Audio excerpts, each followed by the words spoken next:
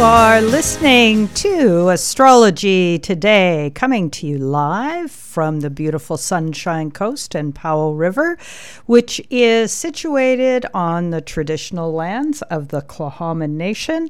I will be your host, Maureen Reed, and I am an astrologer. Welcome to you, the listener, and good morning, Jill. Good morning. Yay! Well done. That's the second time I've done it right. Oh, the girl might finally be getting it. Yay, team. And I think summer has arrived instead of spring. I know. We broke a record here in Powell River yesterday. Yeah, 1 whole degree warmer than since 1925 or something. Really? Yeah. I think we got up to 21 or something. Yeah. Pretty wild. Lovely. Okay, so this will be an interesting show, I hope, for you, the listener. I've been a bit out of commission this past month, actually, but I went terribly sideways this past week with back issues. And so, trying to wrap my head around how am I going to present this? And Jill and I said, it's okay. We can wing it. Is that the word?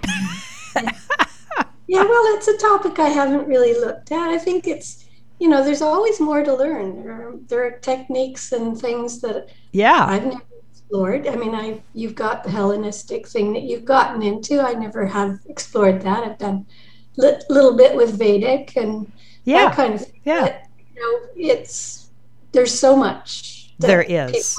People can explore if they want to get into astrology. So, you Yeah. don't have to know everything. You can learn more, which is part of the fun. Yeah, exactly.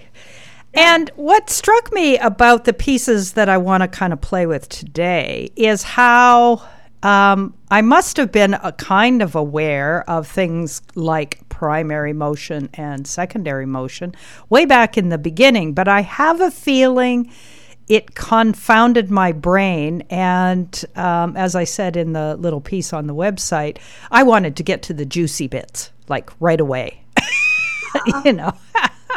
And this whole motion thing didn't really, I have to admit, even now when I think about it, my brain, sort of kind of stalls out.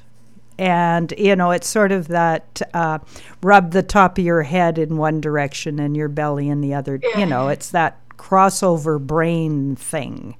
Yeah. But it informs... But it's also something that's not really looked at that much in modern Western astrology. That's true. That is true. It's not something that factors in particularly. No, exactly. So Yet going back to the Hellenistic here, it would be more interesting now to look at it from your perspective because it makes more, or it fits in with their worldview, and it's kind of why we even started, why astrology even got a birth in human consciousness. So basically, the really bare bones piece is that primary motion is our experience of day and night, and what couples with the day and night thing is the fact that our experience is that we don't move, which is kind of at the foundation. Now, obviously, to this day, we still don't feel the movement. What's astounding is to think that not only is the Earth revolving, but the sun itself is hurtling through space at a magnificent speed. Exactly. And all the planets are trailing along with it. Exactly.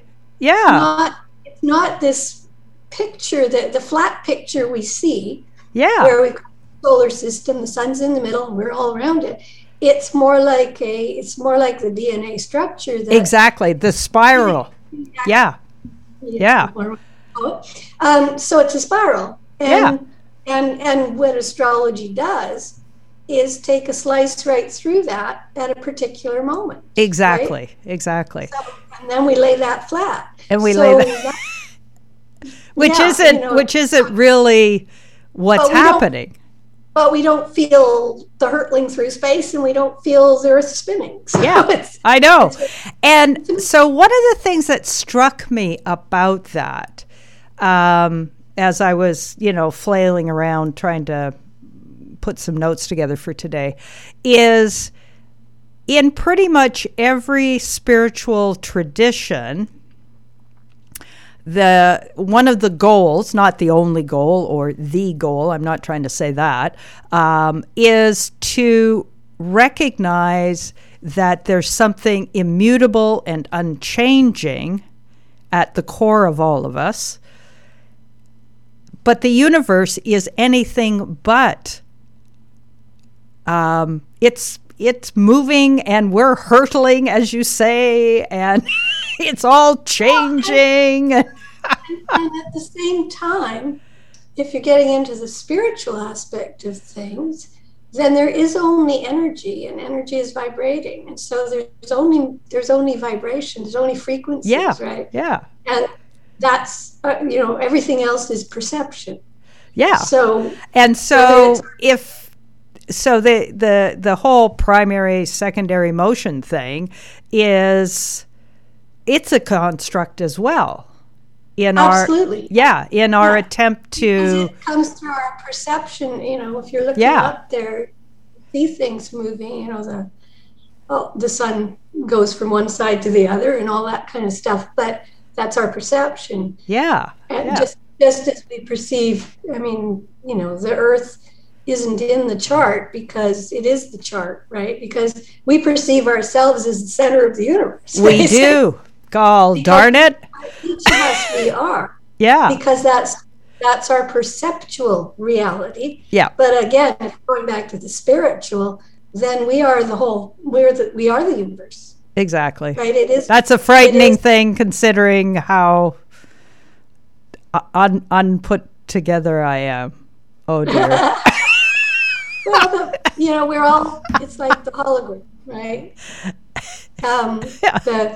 In each tiny fragment of the holographic plate, if you break it, the whole picture is there. And so, that is what we're looking at, right? We're looking at our little piece of the universe in our chart. So it's huge in that sense, but it's very small because it's all about me. Yeah. So, and it's not the me that is that eternal universal. Yeah. So one of the questions that the primary motion, and the fact that now, of course, we do know that we're spinning around and hurtling through space, is does the chart, and this is probably, I guess, more from a Hellenistic point of view, but it's also, I think, part of the modern viewpoint too, is that the chart is a storyline that you're cast into, but it's, even though it's talking about what, it's your, so that primary motion defines the moment that you arrive. And then it's populated in a specific way because of that slice of time. Mm-hmm. But is that us, or is it just symbolically us? And whether you look at it from a Hellenistic, where the chart also shows everybody else and all the events, or you look at it as the whole chart is me, it isn't actually, right? It's my experience of me, but there are various ways that can come out, right? Which is what, for me, the value of looking at a chart is to see that this isn't the only way I could play this energy out, right? These energies that are represented. Yeah. And that's expressing this way, partly out of habit, partly out of conditioning, and all of those things that are environmental that affect us. But with awareness, I can shift how that energy is being expressed, right? Yes. And that goes back to that core, awareness of self being not this little self. Yeah, that's out on the front, exactly.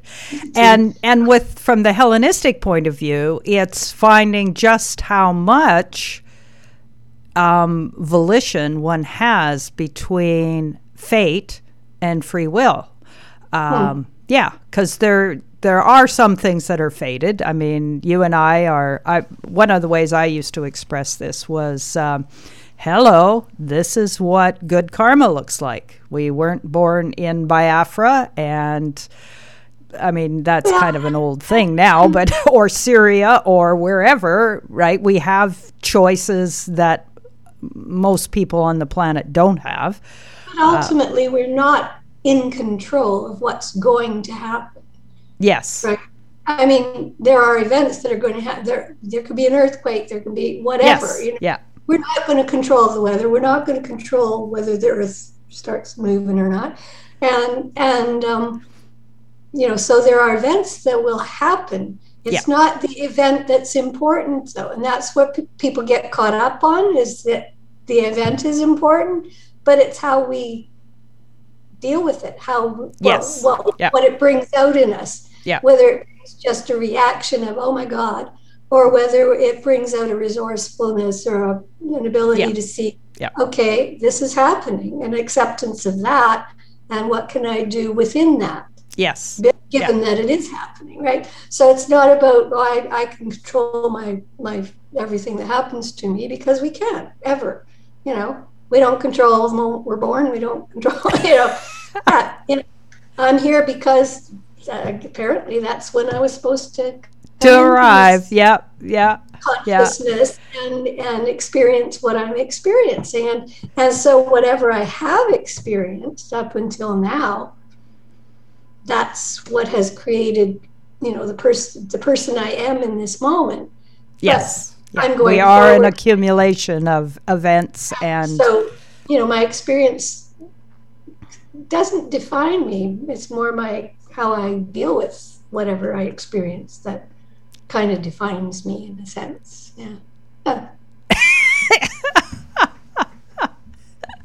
This is true. But it is, again, it's that whole thing between our perception and perception is one of the things that the ancients really zeroed in on.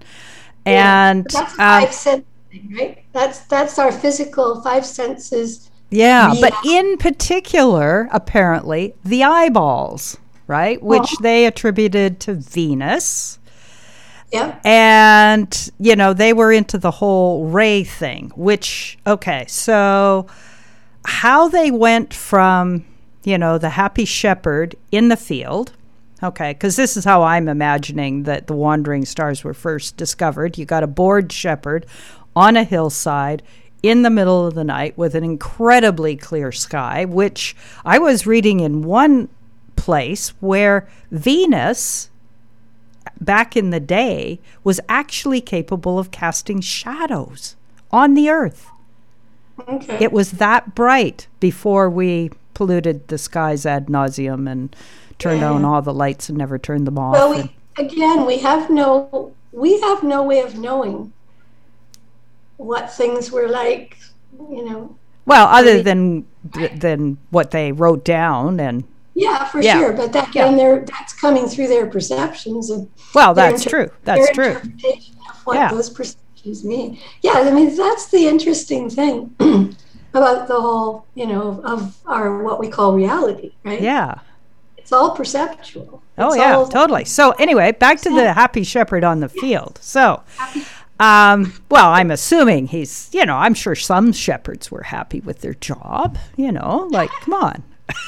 Okay, so there he is. There she is. Okay, let's keep this egalitarian, or whatever that is.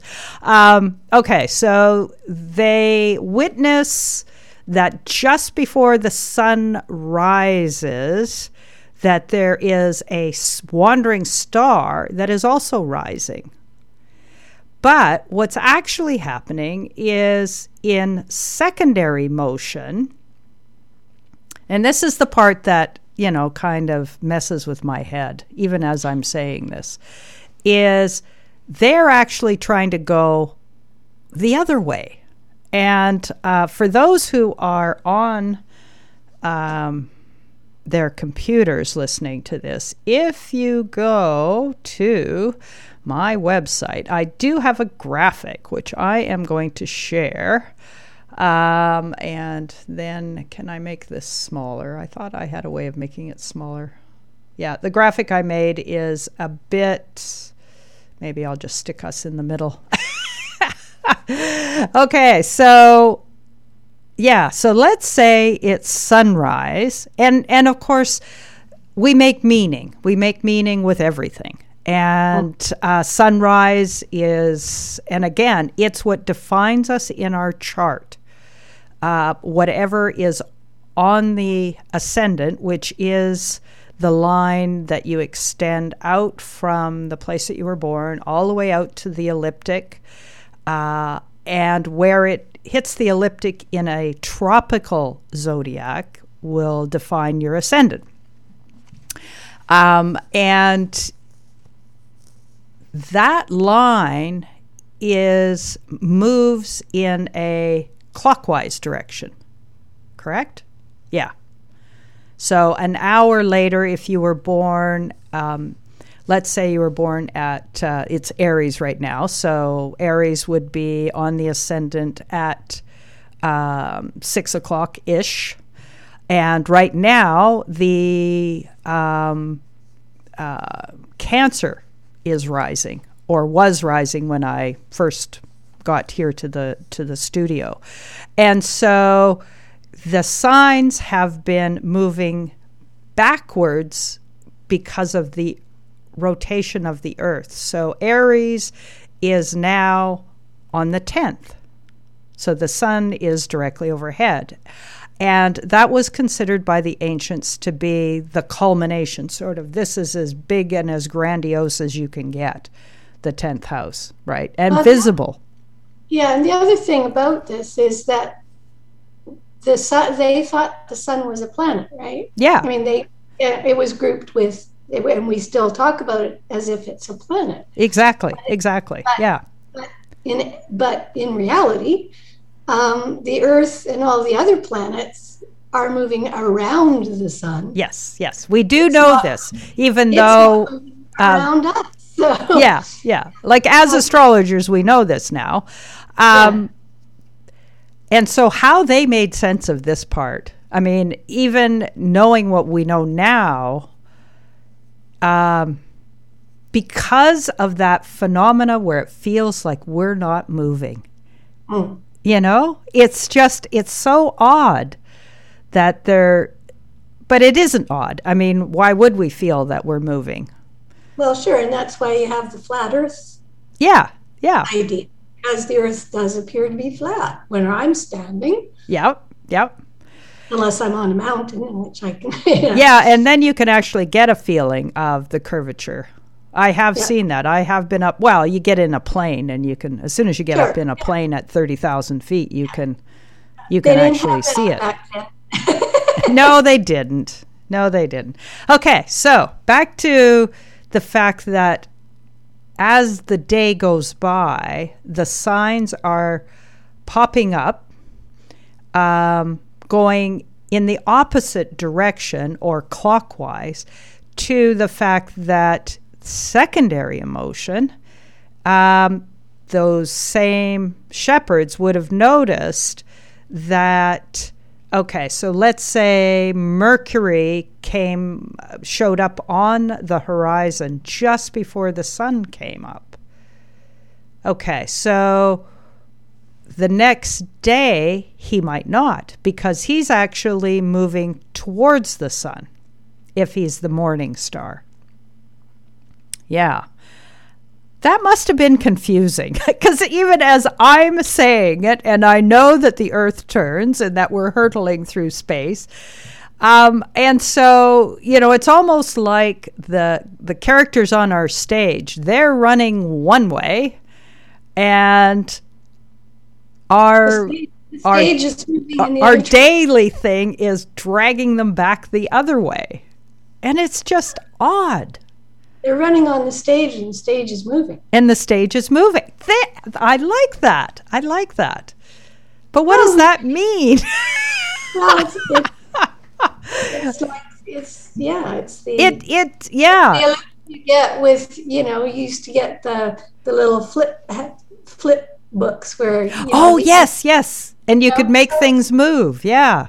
I mean, and film, that's what's going on. That's right. There's stills that are just running together fast. Yeah. Yeah. And it actually isn't all that fast. It's 32 frames per second or something? That's not that fast. Yeah. Well, there's a theory that motion is like we're not actually moving, but our perception, again, it's, the perception and interpretation thing is interesting. Yeah. So one of the things that the ancients did, so obviously they had some way of reckoning with the two motions, and given time, I will probably get back to that because it informed the way they saw the houses in the chart.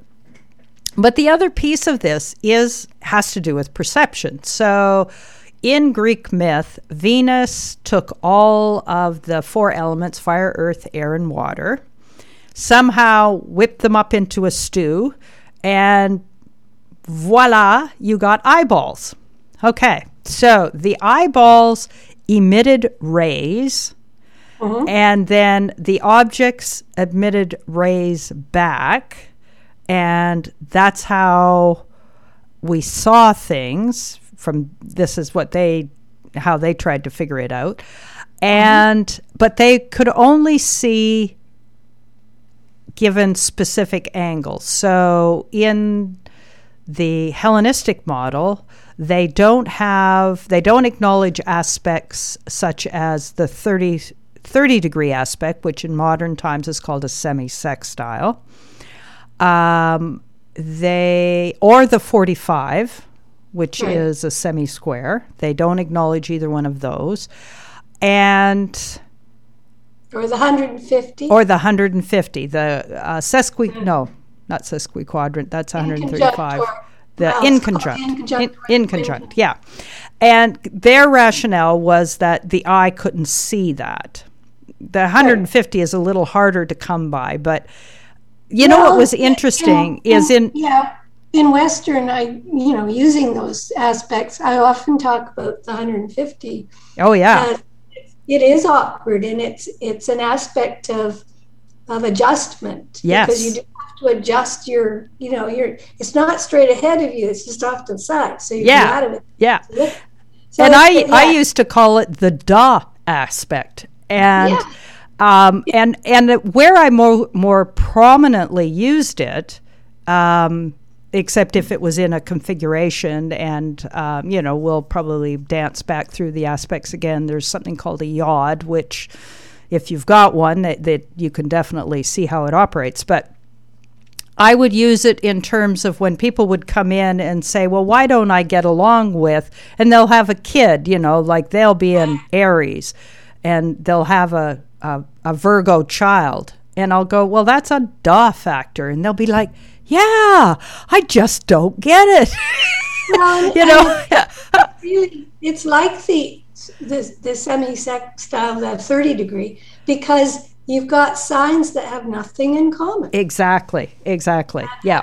They're not by element, they're not by mode, none of those things. Yeah. The same with the inconjunct. You've got these signs have nothing in common. So yes, it's like, I don't get it because my sign doesn't compute that. Yeah. So my second part of this has to do with the aha. So one of the things about the whole ray idea that may not be entirely out to lunch is the fact that, and I know we have all experienced this. Okay, if something can be seen, okay, there's a literal physical experience of that.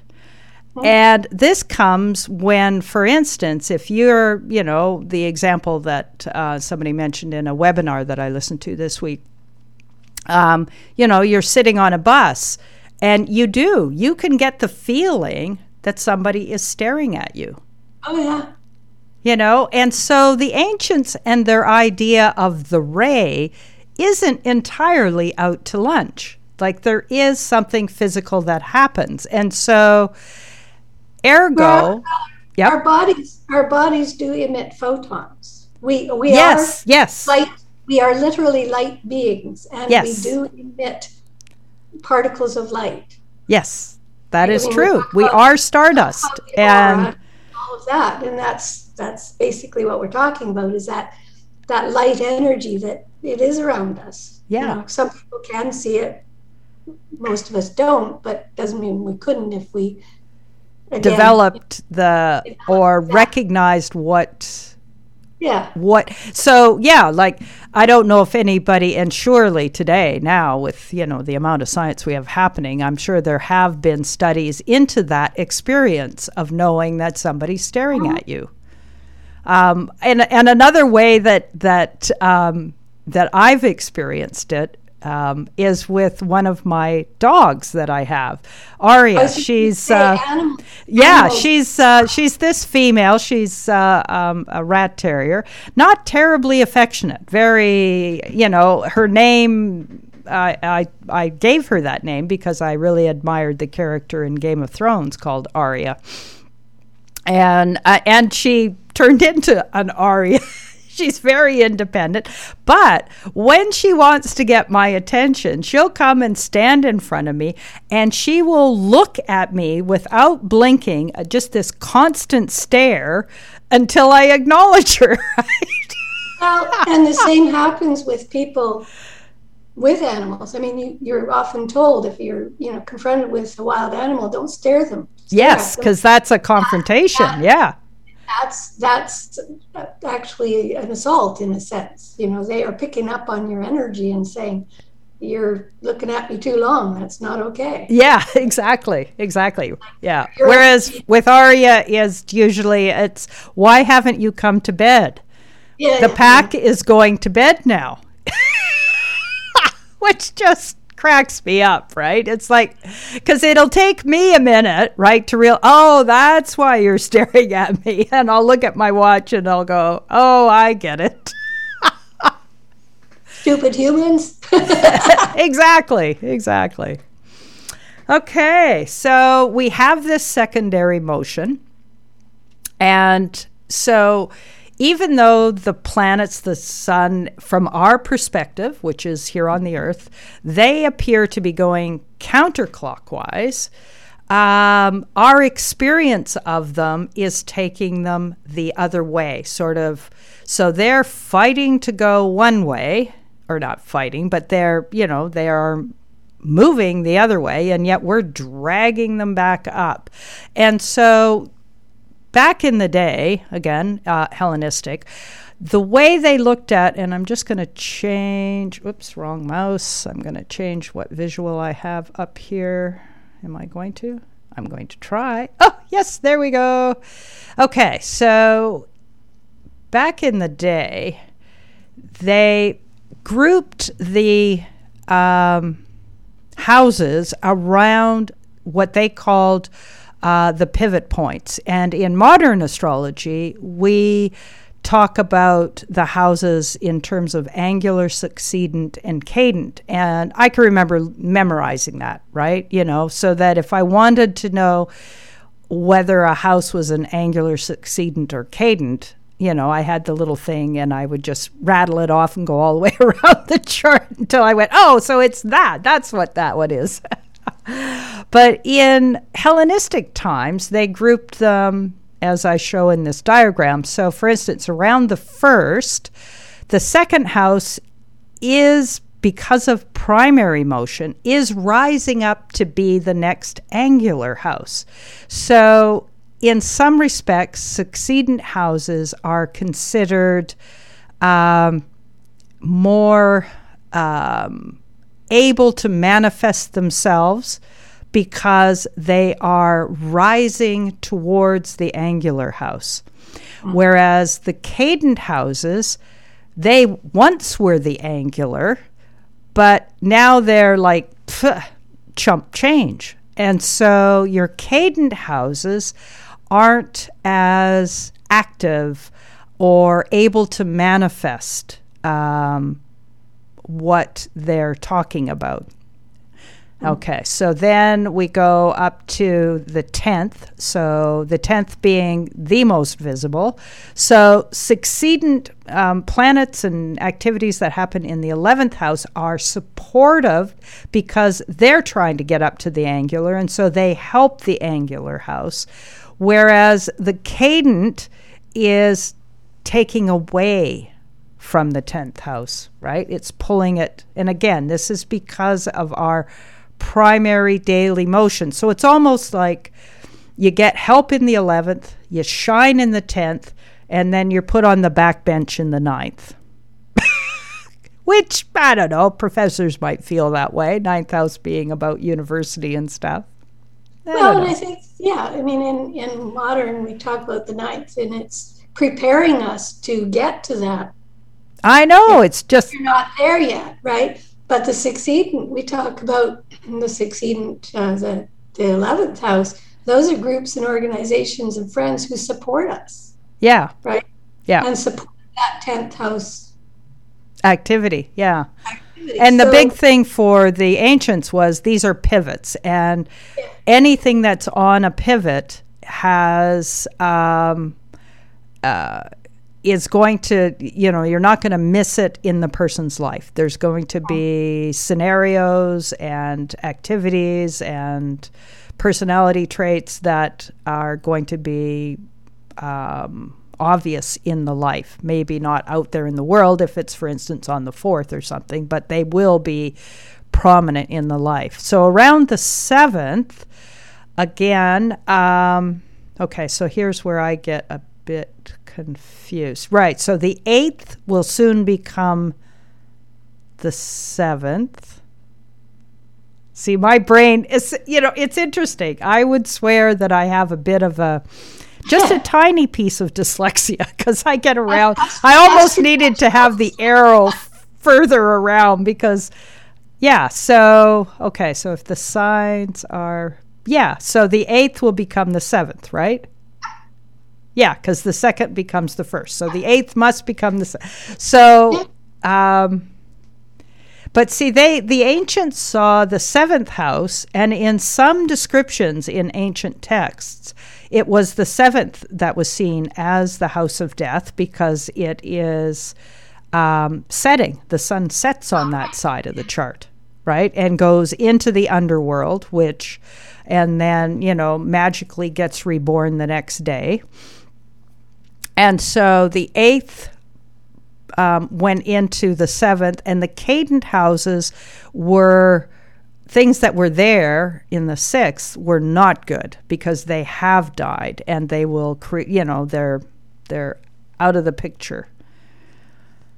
Now the grouping around the 4th house, because that's the last angular, was seen more like gestation, right? Like the starting of things. So the 5th as children. Well, it's also the creative energy, right? Yeah, the creative energy that produces children. Also produces us. And it produces us. And then the cadent house is what's leaving. And what leaves first are the children. And the 3rd house was considered, the rest of your relatives. And then we start all over again. So the ancients were more attached to understanding things through this primary and secondary motion. But the thing is they thought it was static. Yeah. Yeah, which To try to wrap your head around what the world would have felt like with this motion that didn't include you. Well, in essence, we still do, because I think the universe revolves around us. Yeah, I suppose you're right. That's true. In my life, I only have my perspective. That's true. So I am the center of my universe because everything comes through my perceptions. Yes. And that's all I can perceive, right? Yep. What I hear, taste, smell, and touch informs me. Yes. And that information is what, in formation, it's forming who I am. Yes, I like that. Information. Yeah, it's like nothing. And what we are is energy in formation, right? Our bodies are, our physical self is formation, which comes from consciousness, not the other way around, right? And there's a huge amount of space in those formations. Well, yes, because basically everything's not physical. It's vibration. It's frequency. Yes. And so everything ultimately in what we call reality is our perception. Yes. Yeah. Those rays are strong. In Western astrology, you've got Saturn, and for me, that's the concrete reality of our senses. If I can touch it, see it, then it's real, and if I can't, then it isn't. Whereas Neptune, which we use in Western astrology, the modern, is just the opposite. It's the spiritual reality. Yes. It is formless. It is endless because it is spirit. It is, and that's why it's associated with spirituality and that sort of thing. Because and why it's such a difficult energy, I think it's the most difficult energy for us humans to cope with in our reality. Right? Yeah. Because it is what is perceived as not real. It's like ghosts. It's like and what's interesting about this moment in time is Neptune is traveling through, from a modern perspective, its own home turf, and it's going to be there for another few years. I think till 2025. I think. It's slow. Yeah. So what's real and what isn't real, and also the raising of vibrations, which is. You hang out at all with folks who are, sort of devoting their life to spiritual awareness, and pretty much to a person, they'll talk about the rising of the vibrational level right now. Yeah. Well, the other interesting thing with that is that the Saturn-Neptune conjunction that we had, when was that, 90s? Yeah. 81, I think. That was the beginning of virtual reality. Right. Yes. That's when we started hearing, and I think Uranus was involved in that. That was an interesting time. Yeah. When was that? Yeah. I can't remember. Might have been late 80s. I can very quickly. You talk about it, and I will find it. Yeah. Well, to me, I was aware of it at the time. It's like, isn't that an interesting thing to arise when we have this conjunction, right? It's like it so fits. I mean, that's the cool thing with astrology, is when you understand what these symbols mean. Yes. Okay. So it was the early 90s. Sorry? Yeah. So we had Uranus, Neptune, and Saturn. Yeah. In Capricorn. So it's the technological formation of virtual reality, which is perfectly fitting for that conjunction. And so we've taken, what we took was that Neptunian thing, which is, virtual. It doesn't really exist, and turned it into something that again, using your eyes usually. Yes. Right? Yeah, exactly. That the ray thing appears to exist, right? Yep. And it seems very as real as our concrete reality. So to me, that's like, oh, wow. Sometimes this stuff is like, woo! So yeah, I think we do have these different realities, and most of us on this planet spend 99.9% of our time in that Saturnian reality. Yes. Yeah. What's real? What's real is what I can see. Yes. If I can't see it or touch it or whatever, it doesn't exist. And you must be crazy if you think it does, right? Yeah. And that's gone on for a long time. Right? Yes, because it has. But with Neptune now in Pisces, what is our understanding of what concrete reality by the time he leaves, which I'm just going to figure out when that actually is. There we go. 2025. Right. Yeah. And so that Neptune in Aries, so it would be 100 and approximately 64 years ago, which would make it when? Anybody out there in the audience does math really fast? And Pluto will be shifting. Yeah, so by that time, Pluto will be in Aquarius. Yeah. Yeah, that is going to be significant. I'm just going to figure out. So. 20, we are living in significant times for sure. Okay, so 1861 was the last time Neptune started a new cycle. Yeah. What was in the middle of the 1800s? I mean, we were well in our way to our industrialization at that point.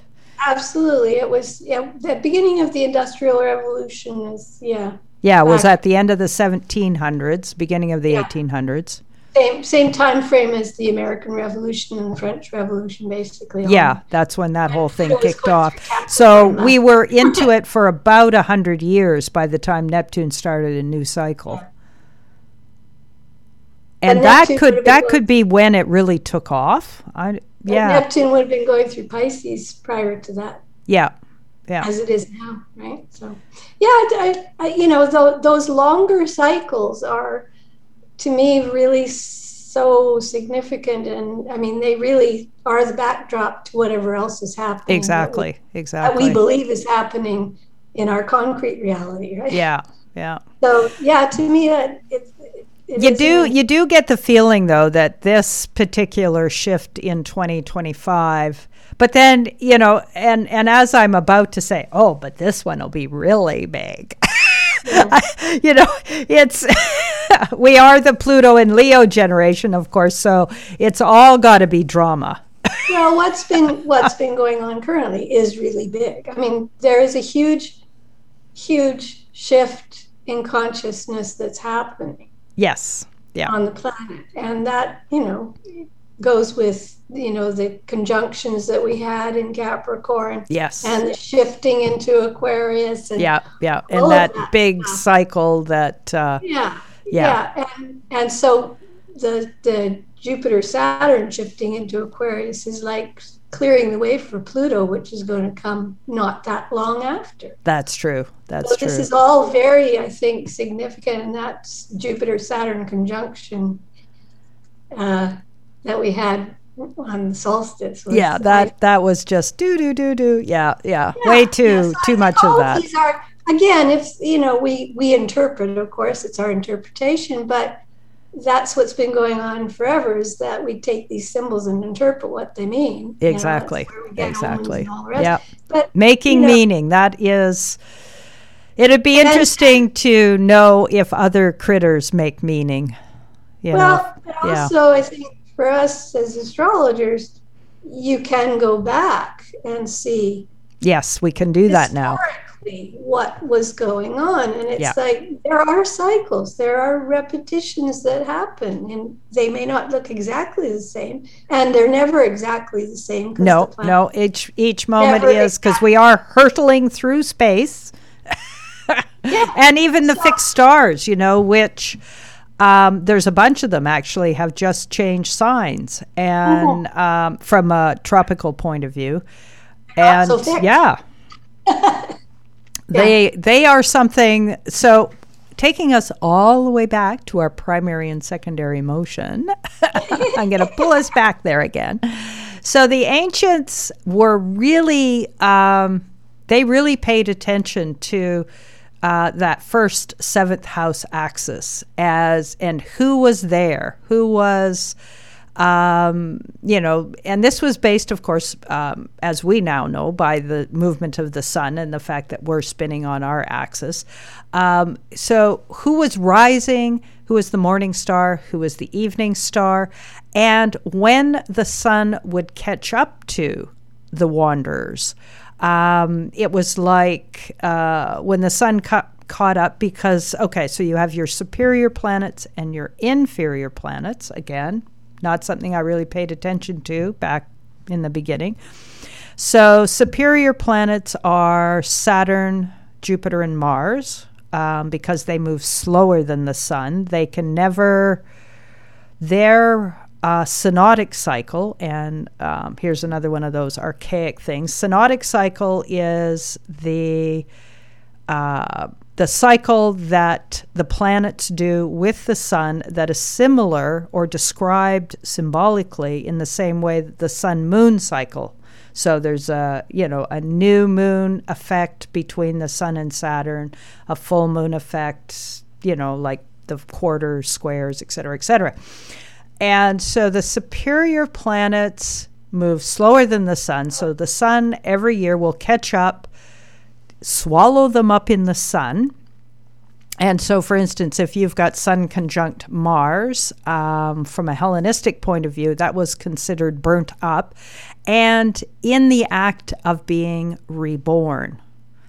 Right. And so if your Mars is in a lower degree zodiacally to the sun, then it's dying. If it's in a couple of degrees after the sun, then it's a fresh Mars, right? Like a newbie Mars. Well, and the superior planets are the ones that are outside the Earth's orbit. The inferior ones are between us and the sun. So yes, exactly. That's why their motion is the way it is. Yeah. And they qualified the kind of Mars, for instance, or Jupiter or Saturn, by those conjunctions. Like, do you have a brand new Mars, a brand new Jupiter, a brand new Saturn, or are you, do you have one that's dying? And the orb, the orb that they use is 15 degrees. So when Mars got to within 15 degrees, how did that work? Right. So when the sun was within 15 degrees of catching Mars, see, now there, that whole motion thing just messed with my brain. Yeah. Yeah, it did. Because how could that be? If the sun is catching it, the sun is, that's right. Yeah. So the sun is catching it. So Mars would be the evening star. Holy doodles, those two sets of motions, right? Well, but the sun is always going to be faster than, because as it's catching up to Mars, Mars, that is Mars in a evening star position. Right.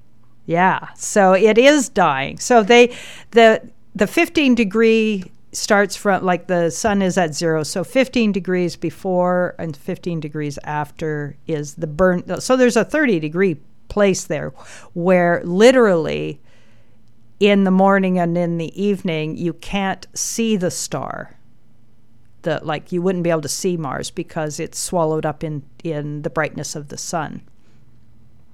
And then it pops out again. And those were also moments, and this is what this one webinar that I was listening to was talking about. She felt that as astrologers, to really sort of like the whole eye gazing thing, which is it's probably not a new phenomenon, but it's gained sort of credibility in the last 10, 15 years where, people will stare into each other's eyes. Apparently, it's a road to enlightenment. I don't know if anybody stared in my eyes for any length of time. They'd go anywhere but in the opposite direction to enlightenment. No, whatever. Anyway, it's supposedly, and, I don't know. I can't say. Where was I going with that? Right. So when the planets pop out and you see them either as the setting sun or the rising sun, those were incredibly important omens. So one of the rabbit holes that astrologers could go down is seeing how prominent, and here we get into that Gauguin study. There was a couple actually, that did study angular planets and whether or not that did create prominence, right? And so here again, the ancients were onto something with their idea of the omens when planets popped out of being with the sun, because that is evidenced by whether they're a morning star or an evening star. Right. Yeah. And that kind of prominence. So you will see that in charts. Yeah. Yeah, I don't know that the ancients would have realized that the moon's relationship with the sun was really how connected it was to the Earth's relationship. No. Well, except they did know about the nodes. They actually knew about the nodes and so they could predict eclipses. Well, yeah, they would clue in because that's a pretty predictable cycle. Yes, right. That's true. And it's quick. It's it's 13 times a year. Yeah. So you're going to notice that. It's like, oh, look at that. The other planets, they take much longer time to do that cycle. Oh, yes, they do. Sun and moon. Do. Yeah. Yeah, it's pretty quick. So you're going to notice. Yeah. Oh, back to being brand new again. Yes. And then, of course, we have our inferior planets, which occasionally move faster than the sun's apparent motion in relationship to where we watch it. And that's Mercury and Venus. And we do need to devote a show to especially the Venus one, because the Venus has this amazing star pattern that it forms. It really does, yes. Quite spectacular. I remember the first time I saw that at an astrology conference. Yeah. They played a little video of how that forms. I was like, whoa. And it's just so symmetrical. Yes, exactly. And it goes with the Venus symbolism of balance, harmony. Yes. All those other good things, yeah. Right. Anyway, so those two planets were called inferior planets, and their cycle of rising and setting and new and is way more complicated, which is not a good explanation. But and that's because, so the superior planets, including the new modern guys, are all slower than the sun, and so the only time they go retrograde is when they're on the opposite side of the sun from in the zodiac. And again, this is all because we view it from where we view it. Yeah. Whereas Mercury and Venus, when they go retrograde, they're very close to the sun. And actually, they're between us and the sun when they do that. Much more are being eaten up by the sun in a way. Oh, totally. Yeah. Yeah, burnt up. Yeah. Unless the ancients had a special one, though. And the special one was in the heart of the sun. So if your planet, and this included all of them, obviously, and I imagine even the moon, if it's within a minute? Yeah. No, 15. There's I think it's 17 minutes or something. Yeah, exactly. Then it was like it could be the absolute best possible. Right. Yeah, in the heart of the sun. Yeah, I think you're right, 17. Yeah, minutes. Although I have heard... Because I think that's the diameter or half the diameter of the sun or something. I think that's right. Yeah, that sounds about right. Yeah. Whereas I've also heard, though, that astrologers in practice say 1 degree. Like if the sun is at 28, 30, and you're, 27, 35, then you're less than 60 minutes. And so but a person would have to study. There are so many things to study. It's so interesting. So much to learn. There is. Yeah. Anyway, primary motion, secondary motion. One of the wonderful things you can do and I suspect there are sites where you could actually animate the chart, but a lot of the modern astrology programs have what's called an animate feature. And it's worth setting that up, hitting play, literally, and watching how that primary motion and the secondary motion is working. Other than, messing with your head. But it's putting the time in motion. It's seeing how things are progressing. Yes, exactly. From our perspective again. Yeah. It's the meaning that we make out of those motions that constitutes astrology. Always. Yeah. All right, folks, we did get through an hour. Yay! Told you so. No problem at all. And Jill is right. Yeah. So by this time next week, actually in the next 2 days, the sun will have ingressed into Taurus. And we'll be starting to heat up the square in fixed signs. And the other thing that's really starting to sound rather alarmingly loud is the station of Pluto at 26 degrees of Capricorn, which I'm realizing here just the other day is sitting right on my north node.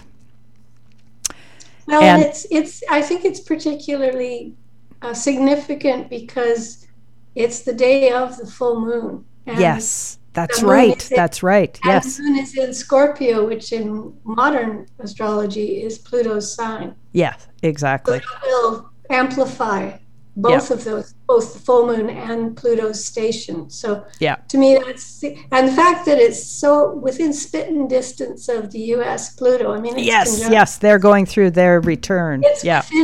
It's closer than a degree when it backs up. Yeah. So that's ramping up to whatever their revolution's going to look like this time around. That's right. So I'm going to have to leave you off there because we're down to less than a minute. And so next week, the show will all be about the month of May. We'll talk about Taurus. And so in the meantime, you have been listening to 90.1 FM CJMP, Powell Rivers Community Radio Station. And thank you very much, Jill, for joining me. And you, the listener, we look forward to more discussion next week. Next week. Bye. Yes. Take care, everyone. And I'll just fire up a little bit of music. Yeah, there we go.